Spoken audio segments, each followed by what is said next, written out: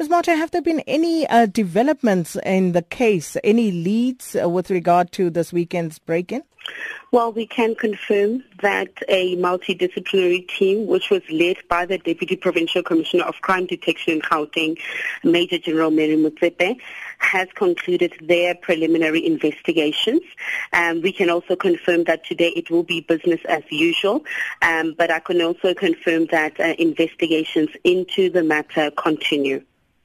So media reports have it that 15 computers were stolen. Are you able to confirm that?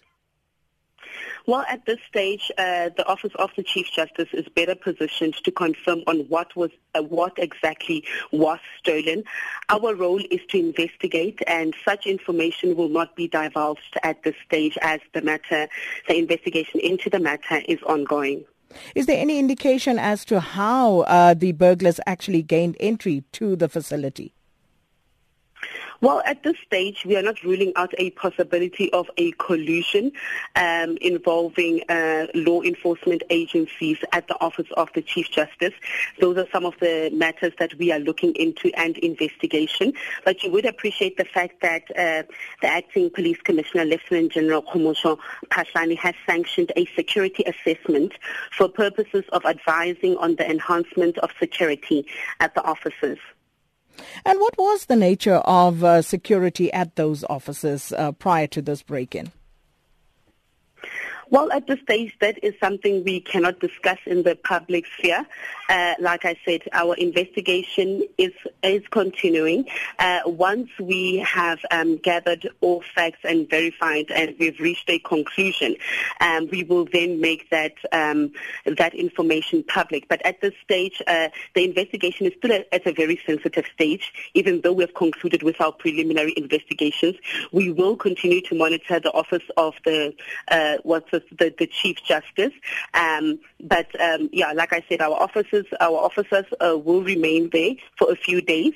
But however, we will not divulge what exactly they will be there to do. Were there any other officers targeted apart from human resources, or was that the only place that any information or property was stolen from? Well, at this stage, the Office of the Chief Justice is better positioned to talk on that. We are concentrating on the investigation, and if we do give out some of that information, that will surely compromise our investigation. So that is not something that we are going to discuss at this stage. And we would like to actually make a plea with all South Africans and especially the media fraternity to allow us space to investigate. Once the investigations have reached an advanced stage, we will then come back and give a progress report on what exactly was found. Any intelligence leads, anything from that side?